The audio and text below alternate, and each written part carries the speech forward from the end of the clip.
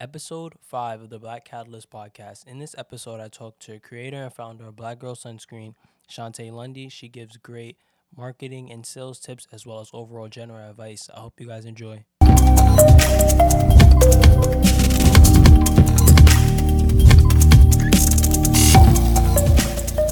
Thank you for tuning into this episode of the Black Catalyst podcast. It's me, Kyle, your host, and today we have a very special guest, creator and founder of Black Girl Sunscreen, Shantae Lundy. So I basically have some topics that I want to discuss today, but before I get into that, I want to know, who is Shantae Lundy? Going to, predominantly white high school and college, it has definitely shaped who I am today. No, I definitely get that. So yeah, after doing that, I moved down to Miami to do my graduate work. So I have an MBA in business, and now I'm currently in Los Angeles. So you went from New York to Miami to Los Angeles? Mm-hmm. In that order, exactly? Mm-hmm. That's it, Jay. When did you go to Miami? 2004. I know I look young. Did that? Nah, you do look young. I would never guess. I really would never guess. Yeah. So I'm definitely, I know I'm like 15 years older than you. Maybe. I don't know. But actually, I want to address, though, the going to predominantly white schools, because myself, I went to a boarding school on Long Island, so I kind of understand that experience a little bit, being coming from like an inner city environment, or environment that's predominantly African American, going to a school that's predominantly white. It was kind of a different scenery, because you're used to one way of life and they're used to a different way of life, and you're trying to all commingle and coexist in the same environment, go to school, pursue whatever areas you're trying to pursue. But it definitely creates an interesting dichotomy. A great word. But in terms of being like a chameleon, right, and being able to adapt into these different environments and situations, I find being able to thrive in those environments are beneficial, right, to adulthood. And that's one of the reasons why I chose, let's just say, like, a SUNY Cortland versus a HBCU, right? Because that's always an option too. Of course. I got you. So once you went to Miami, is that where you first had the idea for your company, or was it in Los Angeles? No, and I'm actually just going to relocate really quick. No, you're good. Nope. So idea started so it wasn't exactly in that order. It wasn't New York, Miami, Cali. It was New York, Miami, Cali, back to Miami, then back to Cali. And a lot of moving around. Okay, so you went from New York to Miami to Cali, Yep. back to Miami, back to Cali. Yeah. Yep. And did you fronted the financial costs every time you had to move? Mm-hmm. Jeez, that's a lot of money. Pretty much. It is, especially if you actually relocate your entire house, right? So like I put my things, inside of like a moving pod and then shipped it across country. So that was really where the extra finances came. But to answer your question, you asked me, where did the idea of Black Girl Sunscreen come up? And moving to California was a really amazing experience, because there's a lot of creatives here, right? In terms of, the entertainment business, movie business, the acting business, dancing. There's just so much creative juices flowing. And me being a woman of the sun, living in Miami for 12 years, and then coming here and hiking, doing so many outdoor activities, and having a diverse group of friends, I was always encouraged to wear sunscreen. And I would always be like, nah, chill. Like I'm not putting on the sunscreen that makes me look like a ghost or makes me feel uncomfortable, when I wear it. So I just started to just get like super dark, and which was totally fine, but it was just like, okay, you should be wearing the sunscreen the amount of time you're spending in the sun, Shantae. And I was like, okay, well, let me just Google to see like what products there are on the market. And I put in keywords such as like sunscreen for women of color, sunscreen for brown skin, sunscreen for ethnic skin, and came up so shorthanded that I was like, oh, this is clearly an issue. This is clearly a problem is there something I can do about it? Right? Mm-hmm. Because you have to go through that process in your mind first. Like, it's one thing to acknowledge that there's an issue or a gap in the market or a white space, but if you can actually like implement a solution, that's another thing. So then I just started to think about like, okay, what will it take to create this sunscreen for melanated skin? Because I can't be the only dark skinned woman. You can see me, right? We're pretty similar complexion, but I Yeah. can't be the only dark skinned woman that is looking for a product that's going to protect their skin from the sun without having them look crazy. So I said, okay, um, let's start to talk to cosmetic manufacturers, right? Because that's who would make the product. And even figuring out who would do that still took some thinking, Mm-hmm. right? Um, and then, approaching them via phone and telling them my idea, and then having at least 5 out of the 7 manufacturers that I contact tell me that I was crazy. Because of, when you hear Ashante on the phone, you automatically think black, right? Mm-hmm. So who is the black girl coming into this space that black people aren't in, and pitching this idea, right? The name Black Girl Sunscreen is super niche. It's super, um, at the time it was just kind of like you might have had to explain it for someone that doesn't know the culture to understand it. So the pushback that I was getting from manufacturers were like, well, the word girl, is that for like 7-year-olds, right? But Mm-hmm. really, the word girl is in term of endearment, right? So like I can call my friends like, hey girl, like what's going on, right? I would not say to my mom's friend, hey girl, right? Mm-hmm. Because that's inappropriate, right? We're not in the same peer group. So really, girl is just a term of endearment. So explaining that to them first was already the first hurdle.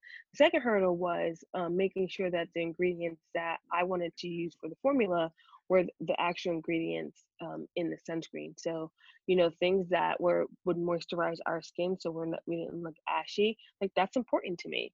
Being environmentally friendly, that's also important to me. And I had manufacturers say like, hey, these are the ingredients that come in sunscreen, and it's been done like this for 20 years, and we're not changing it. Well, then we couldn't continue that conversation, right? Because that's Mm-hmm. not. I didn't want to put something on the market that currently existed. So I answered your question in a very long way, but that's how I got started, and it was really that move to Los Angeles that just got my creative juices flowing. Not even that I was looking for something. It just kind of came to me. No, that's definitely, it did answer in a long way, but I appreciate it though. Definitely a lot of value in there. What I Yeah. really appreciate about your product is I feel like it gives so much empowerment in itself. Like just going through some of the social media and watching like the girls put it on, you can see that they have a different glow to them. They smile. They feel so empowered. They feel like they can go out and conquer anything, which is amazing. And I think that you did a great job developing the product and developing the brand itself. But my next question I want to know is, once you fully had the product after you finished the manufacturing process, the most difficult aspect I feel like most entrepreneurs face is generating sales. So what was the process? What was your initial marketing strategy to go get some sales? Um, so in 2017, when I actually thought of Black Girl Sunscreen, like the marketing aspect and getting sales to me was like easy. It was like a no-brainer, right? Because I say this because we live in a world of technology. You and I are doing a conversation face to face, podcasting and things like that. So in my mind, it was like, okay, we're gonna launch an Instagram, and we're just gonna let the world know that we exist, right? But it Right. takes more than that, right? It's more than just posting a photo. It's how do you reach that consumer? How do you resonate? How do you convey a message that hasn't really been articulated before? So it was more of like, okay, we got this. We're gonna create really clean images that represent us, that show us in different complexions, in different environments, not just the beach, but maybe outside taking a walk, maybe just running an errand, showing the everyday Black woman doing everyday things, right? So that was really our core messaging. I am not the face of the brand because I want women of color to know that Black Girl Sunscreen is for all complexions, not just for a dark complexion or a light complexion or a medium skin complexion. So we actually had a post go viral. And it was a user, a customer that purchased Black Girl Sunscreen, and she posted it on Reddit. And then literally it got picked up by every online publication there is. So Essence, Glamour, Elle, Yahoo, and it just snowballed from there, right? So literally it just took one article to create awareness. And then after that, it was kind of like, hey, skin estheticians were reaching out, like, hey, do you wholesale your product? And at first, I wasn't really open to that idea, but really, wholesaling is what drives a lot of mass Business, yeah. companies. Yeah. So I was like, okay, well, let me try this out. And what I found is that skin estheticians are literally the front line of our business because they're the ones that are actually, out here educating their clients, right? So if you go in to receive a facial, right, a skin esthetician will say, okay, you have, maybe like a dry skin or oily skin. Here are the products that I recommend for you. And within the products that they recommend, there's always a sunscreen. There's always an SPF. So it doesn't necessarily have to mean that it's Black Girl Sunscreen that they're recommending, but they're now educating women of color that, hey, sunscreen is very important to use, right? So it's not now just Black Girl Sunscreen talking about women of color wearing sunscreen. It's more than one outlet talking about women of color wearing sunscreen. So sales started to come in different funnels, right? So it's not just our brand, but it's skin estheticians, it's other black.coms that are like, hey, your product is awesome. I talk to women of color about different skin products we'd like to carry you. Boom, right? Mm. So again, it's more than one person talking about it. And we've done so much online that we got the attention of a national retailer. So the national retailer was like, oh man, we love what you're doing. We really want to understand and prove that your mission and vision resonates with your community. Let's do a pilot. Let's just do a test in our store. Okay, cool. So we do the test in their store, and I mean, we blew the doors off the hinges, right? In that pilot, because this was the test. Mm. Can we drive new customers to that store, to that major retailer? And that's what we did by aggressive marketing campaigns, by being, visible in the community. So, another way to drive sales is participating in trade shows, whether it be a hair show, whether it be a skin show, whether it be a show for, women, whether it be just a podcasting show. You have to make yourself visible and create attention, because if you don't have attention on you or what you're doing, then you're irrelevant. That's true. You said so many valuable things just now. So that's how we started to create the sales, and it is an ongoing process about creating sales. We've had many hurdles as as a sunscreen brand for Black women, because the first hurdle is, do Black people even wear sunscreen? Yeah, I was about to say, because that's a huge Right? myth, yeah. Yeah. So like that's the first hurdle. The second hurdle is like, okay, now we have to, educate, convince, and change a mindset, Yeah, right? sure. Then it's like, okay, after the convincing and the education piece, now they gotta buy, Mhm. right? Then on top of that, it's like the no, I'm telling you all I the know, I know, process, I know. right?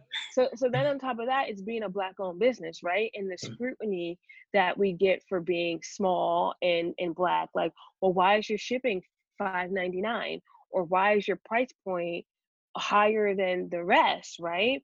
And that's because we're not able to produce mass yet, right? To Mhm. cut costs down. And I don't know if a lot of consumers really understand that concept.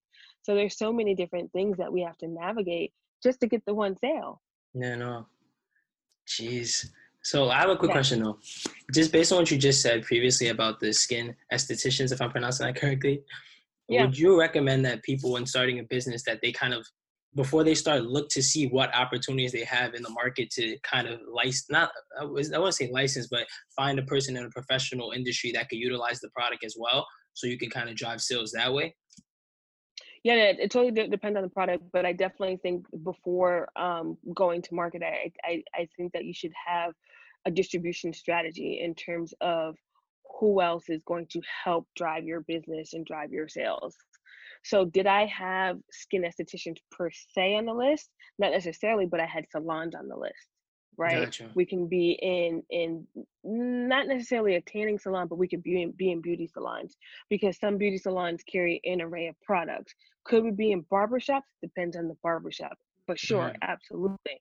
So who else can carry Black Girl sunscreen? And I think that that is definitely something a business owner, depending on the product, should assess, is who else can help? Who else can hold hands with you to propel your business forward? Mm-hmm. Or is it just going to be the business? I mean, you think of major companies like a Ray-Ban, okay? Let's just say for an example, you can find standalone Ray-Ban stores, right, in the mall, Right. but you can also find pop-ups or booths within Macy's, within Nordstrom's, Mm-hmm. of Ray-Ban, right? Yeah. So it's the same thing with Black Girl sunscreen. We're just put in different outlets. So I definitely think strategizing and seeing who can partner with you would be beneficial depending on your goals for the business. Gotcha. And also, you talked about marketing campaigns. Is I just want to think like with the process of how you structure market. Is it a process that you just do by yourself? Do you have like a team? Like, do you work with like creators at the same time and all work and plan of how you're gonna go about a marketing campaign, or is it more like ad hoc? Like, I think this is gonna work. We're gonna go and just do it like this. No. So initially, Black Girl Sunscreen started off as a one woman show, maybe a two-person show, because we had a dedicated web developer who's it's imperative to have a solid website, in my opinion. But anyway, we started off as just Shantae, right? And I saw what was going on around me. I saw that you could excel on social, whether it's, you got to find your medium, but whether it be Instagram, Facebook, Pinterest, YouTube, whatever it was. And now, as we've developed and grown, our team has grown as well. So we do have a marketing team as well as a complete social team, and these are women that oversee their respective channels. So we have somebody for Black Girl Sunscreen. We have a kids line called BGS Kids, so we have somebody that monitors that page. We have a pop and Twitter page. Oh, really? So somebody, oh yeah, oh yeah. So we have somebody that manages that. We have somebody that manages TikTok. So we have actually an individual person that manages these different channels, because even though it's the same voice, it's kind of different content. Mm-hmm. You could use the same message, but it should be not the same message. You could use the same picture, but it has to be a different message. Or So these are tailored in things like a that have different way. Sorry to cut you off. yeah, it's okay. So these are things that have developed over time. This is something that I did not have when I initially started, because I didn't have the resources or the finances. It's not until, we started to grow and get the sales that I'm like, okay, I can now budget to bring someone on to monitor this. These are things that I had to juggle on my own. I also, being on this entrepreneur journey, it's a continuing education. So I'm a huge, I would say, advocate of learning everything that you can, learning bits and pieces of every department, so you can share that knowledge, right? You can be dangerous in Mm-hmm. little ways. Yeah, and that's kind of not to let out my secret here. Why I kind of started the podcast as well, though, because I wanted to be able to learn as much information in different industries, so I could have that knowledge and market in that way. I know about this, I know about that, and kind of is also personally for myself be knowledgeable of many different industries. But my next question is, your products have been flying off of Target shelves, and I want to know what was the process like of getting into a large retailer. Hard. I can imagine it's hard. Yeah. Yeah. And we get that question all the time, but the simple answer is, I gotta bring it back to what I said earlier, is that when you work hard, and when you do these small things, it seems small, whether it's be present on Instagram, be present on Facebook, participating in trade shows, word of mouth, then when someone is looking for you, it makes it almost really impossible for them not to find you. So, if you search on Google sunscreen for dark complexions, Black Girl sunscreen's coming up.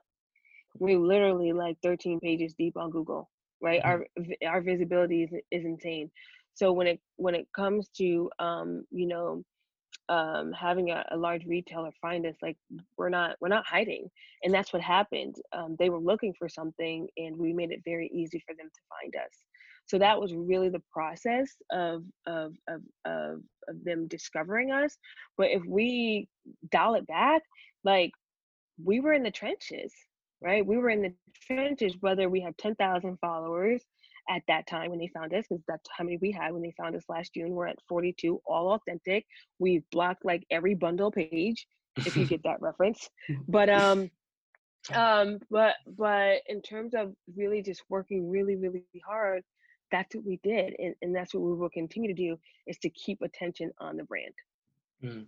No, you definitely did a great job, because when I remember I was going on my phone and I was like, this is genius. Like, I gotta find out who owns this company, because it makes so much sense. And the fact that and nobody thought of it, you're just a genius. The fact that you're able to create it and execute it how you executed it is probably. Thank you. So what happened? Did you see an ad come through your feed or something, or what happened? No, I was on just scrolling through Twitter, and I saw it on official Black Wall Street posted it, and I was like, nah, I gotta find out who owns. I gotta talk to them, because this is beast. But no, you did your Yeah, thing. but you see, like, but even with like that, right? Official Black Wall Street, right? Like that's a page that posts like what's the now, right? Like what's popping right now. And I think that's what brands and people have to understand, is like, how relevant are you? Mm. Right? So that's what Black Wall Street talks about, is like it's current events, right? And Black Girl Sunscreen um is current, and we intend to stay current. And Mm. when you go to our Instagram, yes, it's product related, it's education piece, but it's also things too, celebrating excellence, celebrating Mm. Black excellence. So you find an array of just kind of subject matter but that's relevant within our community. No, true. I know you spoke just now about Black Girl Sunscreen staying relevant for a long time. Do you have any plans in the future of expanding your catalog beyond Black Girl Sunscreen, or? That's a good question. um, the recognition that we just got most recently is we became the first Black indie brand to have permanent placement in a national retailer, right? Wow, That's huge. congratulations. Yeah, thank you. So what that means is so we originally started on an end cap, and an end cap is seasonal. It goes away with different things. So like you can walk into a store and see an end cap for, I don't know, Super Bowl merchandise, like Super Bowl chips and like beer, Mm. whatever, and Coca-Cola, right?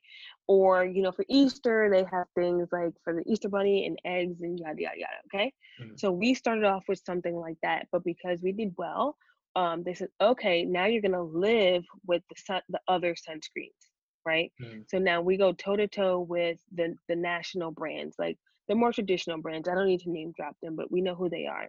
So when you ask me if we have plans on expanding, maybe outside of sunscreen or even our SKUs, the plan, of course, is to get more real estate. Meaning, like, if you go into the store and we only have one or two SKUs on the shelf, we only have that much space, right? But the goal is to have that much space, right? Oh, I never even thought So about that yet. yeah, so like if you look at, let's just say, like a Neutrogena, right? They have like 8 SKUs, right? So they have like that much space. Black Girl Sunscreen only has two, so we only have like that much space. So to answer your question, yes, in order to become mass and global, we have to expand product wise and even store wise. Now, does that mean that we jump category? Do we jump ship from sunscreen or sun care to, I don't know, hair care or cosmetics? Eh, we like being in our sun care space, right? And we know that we've done well because, not that there's not much competition, but you've seen a lot of indie brands emerge within the hair care space, I see what you're saying. Yeah. right? Right. So, and it wasn't even like we don't want to enter the hair care space. My idea was just sunscreen, and we jumped into it. So what we do well with is sun care. So we need to master that first before we're like, hey, let's dabble in cosmetics, or hey, let's dabble in I don't know, something else. But right now we wanna really just hunker down on what we started with and really just nail it. Now, you said that perfectly because I think you're very well positioned in this industry because there's nobody I feel like personally that's gonna create a sunscreen brand and compete with you at the level that you have right now in branding, being in that you're in a large retailer. So that's how I personally Check feel. this out. Check this out, Kyle. Um, so what has been the most very interesting is that our competitors, and this is a trend now, right? Our competitors now market to people of color. Okay, Mm, so literally, it's sunscreen season is in full effect. So what they've done is they've created products that are Black girl friendly, and then they'll market it to Black women, whether it's on the IG timeline, Facebook ad, or whatever. And they'll literally have like a black hand, and they'll put the sunscreen on the hand and say rubs in with no white residue, right? So what that means is that those big companies see little old Black girl sunscreen, right? And are doing something that we've done a couple years ago. And so when you say that like a brand can't compete, in terms of our marketing and our name, no, they can't. But in terms of product development, they're so far ahead of us because they've been in the game for 12, 13 years. They just never thought like, hey, Black people are wearing sunscreen, really? Right? So now they've duplicated or mimicked what we know is the most intimidating reason of why Black women are not wearing sunscreen. So no, they're not us. There's only one Black girl sunscreen, but other brands trying to do it like us, absolutely, right? They're like, hey, we want that market share too. So it's a cool thing. It's a cool thing because they see us. We see that they see us, right? It's all good. It's all good. But the positive is because since we're still an emerging brand and they might be a really big brand, is they're just creating their awareness as well, right? They're creating their awareness as well because we don't have that reach. But now Black Girl Sunscreen is giving the consumer an option, right? So that's how we make that into a positive. It's not even being competitive. It's like, how do we get that education piece out there to our community? Because most of us didn't grow up wearing sunscreen. That's just what it is. The sunscreen word did not exist in our household. But now there's more than one company talking about it. So we're okay with it because there is only one Black girl sunscreen. that's true. Respectfully, though, I feel like even if they were to try to come for you in whatever aspect or try to come for the brand by developing their own products, I personally feel that the empowerment that you created around the brand is no competition for that. So even if they try to dabble in that market, you have a large advantage in the fact that they can't make somebody feel empowered by putting on their like overall brand sunscreen. When you put this on, you're gonna feel that Right. empowerment that they can't replicate. Right. No, that's facts. That's facts. But you do have that consumer that's like, why should I wear a product that just says Black girl? Like, why can't it just be for all? So there's so many different perspectives. Now I'm being really honest with you. There's just so many different perspectives. But yeah, we don't we people, we're like, oh, we see you. That's Mm-hmm. cool. And we just keep it moving. That's tough. That's tough. So I guess my final question for you today, because I know you're very busy, is if you could give one piece of advice to a young adult who wants to pursue entrepreneurship, what would it be? I got 2 pieces. I got 3 pieces. Oh, the more the Sorry. merrier. Nah, you can give as much as you want. We love it. I got 3 pieces just because you learn and you grow, and hopefully you should be learning and growing in everything that you do, right? So my first piece of advice is to clear out the minutia, and what I mean by that is, for you started a podcast, and you might have somebody that says, "What about this? What about this? What about this? Are you sure on that?" And you in your internal self is like, I want to do this, Mhm. right? So what I encourage someone when they have an idea is to just do that shit and block that out. Block that mother out or that sister out or that friend out. And you try it, right? So it's more than just saying that you have an idea. It's actually about implementing it, Mhm. following through. My little sister, she has a baby and she's like, oh, I created this toy because he's teething and yada, yada, yada. I had the drawing. I said, okay, what's next? Mhm. What's next? Do we need to find somebody that can create this toy? Is it going to be developed stateside or, overseas? Like, what's the next step? So really it's twofold on that first piece. It's clear out any other thing that is telling you not to do it, right? Because for whatever reason they can't do it, and only few people actually succeed at successful entrepreneurship. You're laughing, but I'm being so dead ass. I know. Right? So clear that out, and then the next thing is to actually do what you say you're gonna do. Right? You are here ready to go. You are on time, Kyle. You got your headphones on, you got your microphone looking real professional. Let's go. Let's get these interviews up, right? So you're implementing. It's no longer an idea, right? You're not even doing it on an app where a lot of people start off, and that's okay. You've progressed. You like Zoom. Let's go face to face, right? So you can actually create, you can create videos, do highlights. So that's my first piece of advice. My second piece of advice is consistency. So I come from a very corporate background where it was extremely competitive, but I always stayed on the top. We didn't have bad months, and I didn't have bad years. I consistently brought results. So what does that mean for you? You can't just so if your podcast is a weekly podcast, do weekly recordings, right? Or you knock all your recordings out or whatever in a couple of days, but you post weekly, right? Or if it's going to be quarterly, whatever it is, you're kind of why am I losing my words? Whatever your plan is, right? Yeah. Whatever your schedule is.